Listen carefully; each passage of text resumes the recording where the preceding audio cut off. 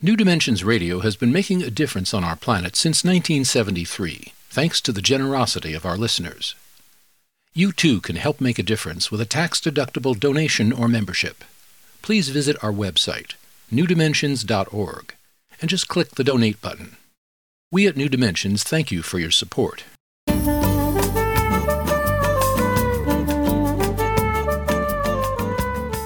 Hello, I'm Justine Willis-Toms. Today I'm hosting Sarah van Gelder. She's a co-founder of Yes magazine, as well as the author of The Revolution Where You Live, Stories from a 12,000-Mile Journey Through a New America.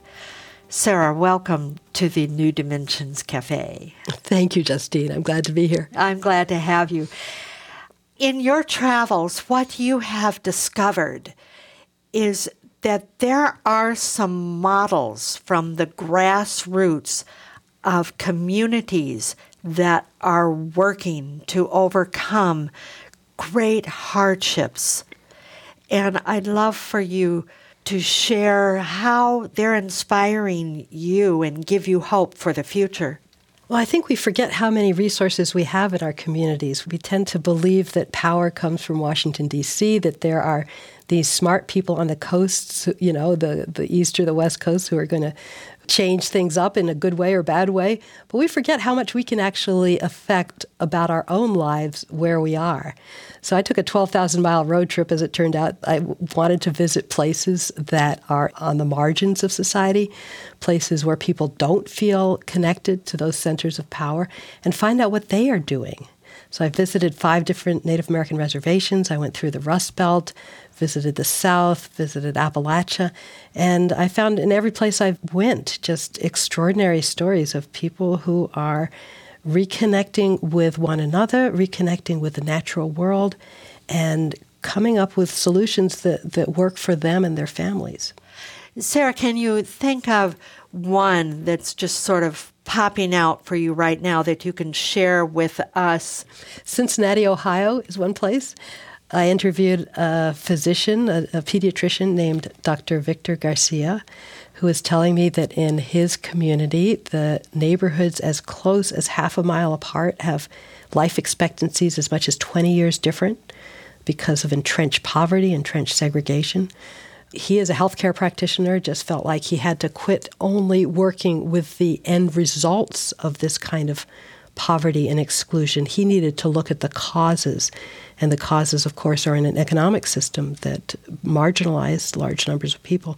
So he's on fire about the idea of worker ownership, because he believes everyone needs to have an opportunity to own part of the economy and to build wealth.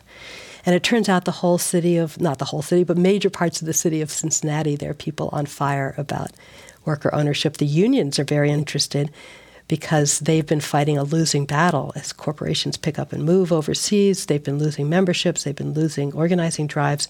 So they want their members to be able to own some of their jobs as well. And then the faith community has gotten very involved. They're influenced by an Old Testament theologian named Walter Brueggemann, and he's been talking to them about the Old Testament and the Jubilee. The Jubilee says, there's every so often we need to relieve the debts and free the slaves and return the land. And there are direct analogies to those 3 things today, with the debt being something that so many people are burdened by and is so overwhelming in people's lives. Slavery in terms of human trafficking, but also in terms of having the highest rate of incarceration of any country in the world. So freeing the slaves. And then redistributing the land. Today, mostly wealth is held in other forms than land, but the same principle is true. If you concentrate too much wealth or land in the hands of just a few people, it creates these toxic effects throughout society. So this group of faith leaders in Cincinnati is looking very carefully at the question of what would it mean in our city to have a Jubilee year? And how is that linked into the notion of worker ownership, of cooperative ownership, and the notion that everyone should be able to own a share of the economy? So it's a fascinating sort of set of circumstances going on right there in Cincinnati. They're also hooking up with the Mondragon cooperatives in Spain, one of the most successful and largest groups of cooperatives in the world, who have been helping them out as they think about how to bring manufacturing and other forms of worker ownership to the Rust Belt. And they've been convening groups of people from all over the country to come there and learn how that might happen. So, Sarah, when you talk about this, it gets very exciting. I love the idea of the Jubilee year. And, you know, we can't think about it like, okay, all of the United States just going into a Jubilee year. But you're talking about here, Cincinnati is beginning to model this. They're testing it out. And it didn't start off that way. It started off probably a small group of people.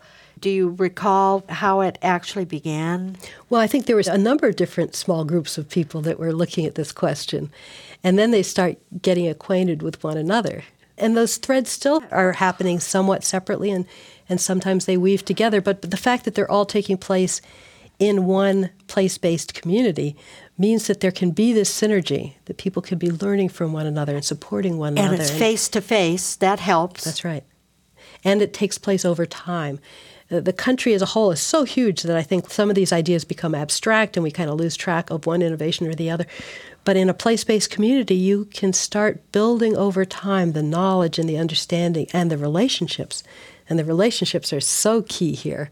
I think that's where we get our strength, because in any group of people, there are different strengths, different talents that people bring.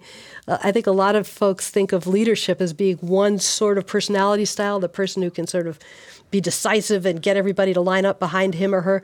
But really, for a group to function well, there are so many different qualities that you need, and different people bring those. And in a place-based community, where you're building on those relationships, you can form a whole that is far greater than the sum of the parts. And then I'm thinking also it becomes, at least in my experience, a bit of self-selection. In some ways, like somebody might be really good at working computers, and another one might be really good at note-taking. And people really appreciate that. And someone else is doing some research. They're really good at doing that. And they say, well, I'll do that. And that's kind of the way it starts to happen. It's not like people get assigned to things that they don't care about. That's right. And the thing that I love about what happens organically is other things come to the fore, too, like the person who knows when to make a joke, or the person who can lead everybody in a song. Yeah. Just when we really need our spirits lifted, somebody who just knows the right song and can get everybody singing. So there's such a wide range of talents. Our culture tends to consider certain ones really important and valuable, and we pay $1 million bonuses to certain kinds of talents. But really, those other ones that evoke creativity, that bring us together, that bring us hope, those are so important as well. Exactly. These seemingly small movements, they're not, as you said, not from the top down. They're organic. They're happening like aspen trees. They look like separate trees, but underneath the ground, they're all connected. Yes, the ecosystem is a good example. When you have a succession of ecosystems, one ecosystem may be on the way out and another one emerging. And I think that's the situation we are in today. I think there's much about the system we've had since the Industrial Revolution, large corporations, focus on consumerism and individualism, all the racism that goes with that is embodied in that, and the colonialism that's embodied in that. I think that whole system is in the process of collapsing. It's already collapsed for a number of people, and for others, I think the signs are there, especially with the climate crisis, that we can't continue as we are. So something else is emerging to take its place, and I think there's a very interesting question to be asked. What is that, and where does that come from? And of course, it can't be a top-down process. Philosophers and visionaries concede their ideas, but it has to be bottom-up. It has to be the things that people in their communities vote with their hands, vote with their feet to create. And then we can learn from one another as we do that. We can learn about what those innovations are and how we might want to move forward. As this one age starts to recede, the industrial age, even the age of information, as possibly some have called it, the age of wisdom starts to rise up, or yet to be named what age it might be. It's not happening in a void. There are models that are present right here, being made, being manifested. and modeled right now. That's right. And it isn't any one group that has a monopoly on them. When I was traveling, I was visiting places from Detroit all the way to the reservation in southeast Montana, the Northern Cheyenne Reservation, to little towns in Appalachia. And everywhere I went, I saw signs of this emergence.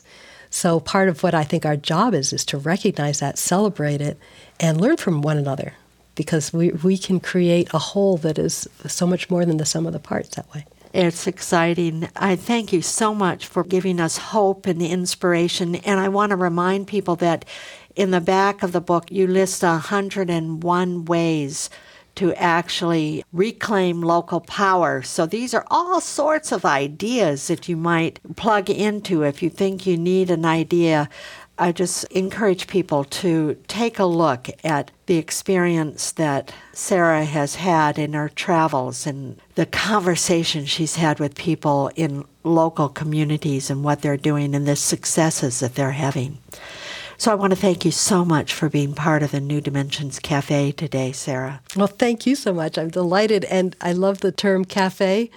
I spent a lot of the time on my road trip in coffee shops talking to people. I realized later when I listened to the recordings and kept hearing the clinking of coffee cups in the background. That's great. So those are great places where people get together, and I think that's what this is all about. Great reminder. I've been speaking with Sarah van Gelder, and she is the co-founder of Yes Magazine and the author of The Revolution Where You Live, Stories from a 12,000-Mile Journey Through a New America. And if you want to know more about her work, you can go to her website, revolutionwhereyoulive.org, O-R-G. Or you can get there through the New Dimensions website, newdimensions.org. I'm Justine Willis-Toms. Thank you for joining us on the New Dimensions Cafe. I invite you to please join us again. You've been listening to the New Dimensions Cafe. This series of shorter interviews features many of the remarkable guests also featured on our internationally syndicated one-hour New Dimensions radio series. To access more than 1,000 hours of programs, to subscribe to our newsletters, or to become a member, please visit us at newdimensions.org.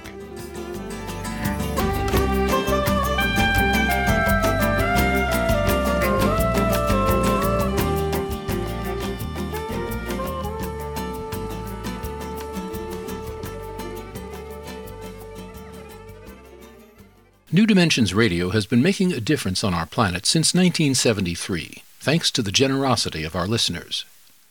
You too can help make a difference with a tax-deductible donation or membership. Please visit our website, newdimensions.org, and just click the Donate button. We at New Dimensions thank you for your support.